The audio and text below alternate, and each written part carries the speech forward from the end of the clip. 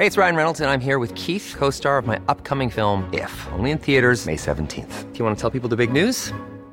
All right, I'll do it. Sign up now and you'll get unlimited for $15 a month and 6 months of Paramount Plus Essential Plan on us. MintMobile.com/switch. Upfront payment of $45 equivalent to $15 per month. Unlimited over 40 gigabytes per month. Face lower speeds. Videos at 480p. Active Mint customers by 531.24 get 6 months of Paramount Plus Essential Plan. Auto renews after 6 months. Offer ends May 31st, 2024. Separate Paramount Plus registration required. Terms and conditions apply if rated PG.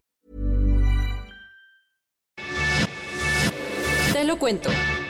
Tu dosis diaria de noticias. Buenos días a todos y todas. Les deseamos un lindo inicio de semana de parte de Te lo cuento. Soy Laura Gudiño y les traigo su dosis diaria de noticias para que sepan qué pasa en el mundo. Comenzamos. Temporada de huracanes. Como sacado del libro de Fernanda Melchor, Veracruz vivió un fin de semana de terror tras el paso del huracán Grace, que dejó al menos 9 personas muertas. Luego de un saldo blanco, tras su paso por la península de Yucatán, Grace tomó fuerza en las aguas del Golfo de México y se intensificó a huracán categoría 3, nivel con el que tocó tierra el sábado por la madrugada cerca del municipio de Tecolutla, Veracruz. Con rachas de vientos de más de 200 km por hora, Tecolutla fue una de las zonas más afectadas, pues cerca del 90% de las viviendas tuvieron daños. Algo parecido ocurrió en Jalapa, la capital del estado, que se convirtió en el centro de la tragedia por los muertos y desaparecidos. El saldo de la tormenta, según confirmó el gobernador de Veracruz, Cuitláhuac García, hasta ayer se contabilizan 9 personas muertas y 3 desaparecidas por el paso de Grace, mientras que hay 416 casas afectadas y 2,000 personas damnificadas por los vientos, lluvias, inundaciones y deslaves. En Jalapa, una luz de tierra derrumbó una casa, ocasionando la muerte de una madre y sus 5 hijos, mientras que en Poza Rica, un adulto mayor que estaba en la calle murió luego de que le cayera un domo. No es un caso aislado. Estados Unidos también está viviendo la furia de la crisis climática. La tormenta tropical Henry tocó tierra ayer en Rhode Island, aunque su furia también está afectando a Nueva York, Nueva Jersey, Connecticut y Massachusetts. Por si fuera poco, las impresionantes lluvias que han afectado Tennessee durante el fin de semana ya dejaron 22 muertos, por lo que el presidente Joe Biden le pidió a la Agencia Federal para el Manejo de Emergencias que se coordine con el gobernador estatal para dar toda la ayuda necesaria. ¿Y ahora?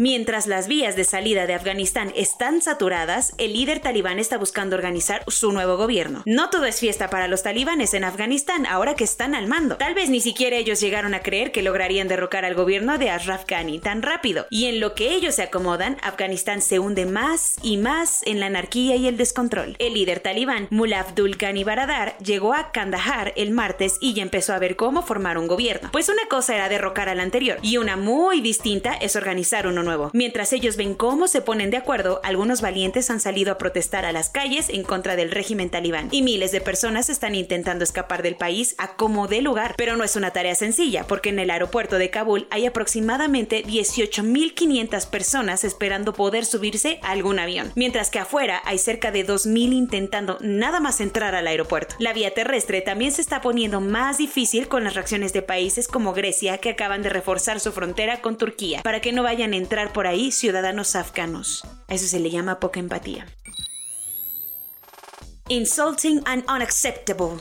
Ricardo Anaya volvió a subir uno de sus clásicos videos a redes, pero esta vez para decir que se va del país, porque el gobierno de López Obrador lo está persiguiendo. El que estuvo muy activo en Twitter todo el sábado fue Ricardo Anaya, que subió un video denunciando que López Obrador lo quiere meter a la cárcel, pero eso sí, dijo que no se va a dejar. ¿De dónde viene el pleito? Acuérdate que el exdirector de Pemex, Emilio Lozoya, denunció a varios funcionarios públicos de recibir sobornos, entre ellos el propio Ricky Riquín, a quien la Fiscalía General de la República está investigando por supuestamente haber aceptado 6.8 millones de pesos en 2014 a cambio de un voto a favor de la reforma energética de Peña Nieto, cuando el panista era diputado. Anaya lo negó y dijo que obviamente son intentos de AMLO para sacarlo de la contienda presidencial de 2024. Como la cosa se está poniendo color de hormiga para Anaya, el panista anunció que dejara el país por un tiempo, a lo que AMLO contestó que si tiene la conciencia tranquila, no tendría que andar huyendo de México. Cuentos cortos. Después de que los policías presuntamente vinculados con el asesinato de José Eduardo Ravelo fueran puestos en libertad, la Fiscalía del Estado de Yucatán expresó su inconformidad y aseguró que continuaría en la investigación. Pero como el caso ha ido escalando, el mismísimo presidente López Obrador le pidió a la Fiscalía General de la República que retomara la investigación para esclarecer lo sucedido. Entre las primeras decisiones que tomó la Fiscalía General de la República fue exhumar el cuerpo de José Eduardo para volver a hacer las pruebas necesarias para poder conocer las causas de la muerte del joven de 23 años y las irregularidades que hay en el caso. Porque Pemex siempre encuentra la manera de superarse, ayer se volvió a incendiar otra plataforma petrolera en las aguas del Golfo de México. Petróleos Mexicanos confirmó que cerca de las 4:30 del domingo de la tarde, el fuego se hizo presente en la plataforma Q-Alfa EQA2, que es parte del complejo Kumalop-Zap, el más importante de todo México, ubicado frente a las costas de Campeche. Lamentablemente, 5 empleados resultaron lesionados, por lo que fueron trasladados a hospitales de Ciudad del Carmen para recibir atención médica. Este es el segundo incendio que sufre Pemex en menos de un mes.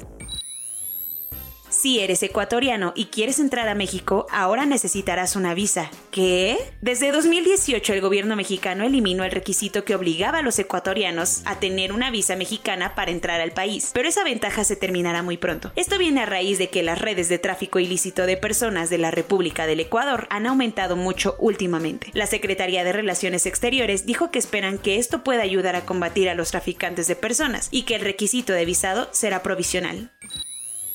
Terrorismo, golpe de Estado, conspiración y sedición son acusaciones mayores y también son los cargos por los que Janine Áñez, expresidenta interina de Bolivia, está detenida en prisión preventiva desde marzo. Por miedo a que pudiera fugarse, un juez dictaminó que en lo que terminan las investigaciones del caso denominado golpe de Estado, Áñez fuera resguardada en la cárcel en La Paz, donde supuestamente intentó lesionarse a sí misma el sábado. El ministro de Gobierno y el director de la prisión dicen que Áñez está bien, pero sus abogados opinan todo lo contrario y dijeron que atentó contra su vida en un grito de auxilio.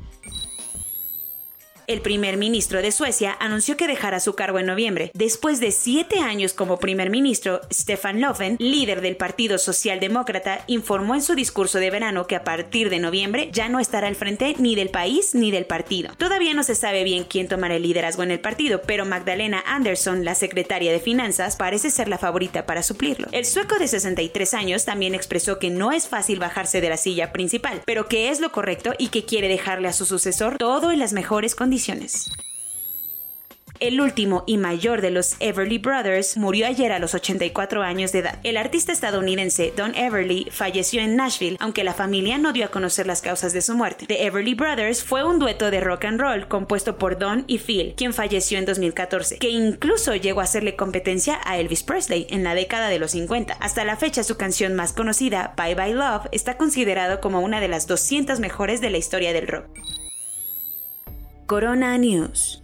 En México, el número total de vacunas puestas es de 80.683.665. El número de personas vacunadas con esquema completo es de 30.919.930. Esto representa el 34.55% de la población mayor a los 18 años. Eduardo Clark, el director general del Gobierno Digital, admitió que la vacunación en la alcaldía Xochimilco para jóvenes de entre 18 y 29 años no funcionó tan bien como esperaban. Le pidió a todos que esperen su turno y vayan el día que les toca al lugar que realmente les toca. La segunda dosis de la vacuna ya le toca a los jóvenes de las alcaldías de Tlalpan e Iztacalco a partir de mañana, quienes tienen que llevar el comprobante de su primera dosis. Hoy inicia de manera presencial el ciclo escolar 2021-2022 en Coahuila. El sábado, la protesta anticuarentena en Melbourne se puso ruda, pues ya es considerada la más violenta que la ciudad ha vivido en los últimos 20 años, dejando a 9 policías hospitalizados. Las muertes y contagios en Irán se dispararon, alcanzando más de 680 muertes diarias por primera vez en toda la pandemia. Estados Unidos mantendrá sus estrictas restricciones de paso en ambas fronteras, con Canadá y México, por lo menos hasta el 21 de septiembre. El gobierno de Cuba ha intentado echarle la culpa a los doctores por la falta de medicinas y espacio en los hospitales. Los doctores han salido a decir que ellos han tenido que comprar incluso su propio material. AstraZeneca presentó un tratamiento de anticuerpos que puede prevenir en 77% el riesgo de contraer COVID sintomático. ¡Qué moderno! Un joven italiano se tatuó el código QR de su certificado de vacunación para traerlo siempre a la mano y que nunca le nieguen la entrada a algún establecimiento. Muy creativo. Soy Laura Gudiño y esa fue su dosis diaria de noticias. Hasta mañana.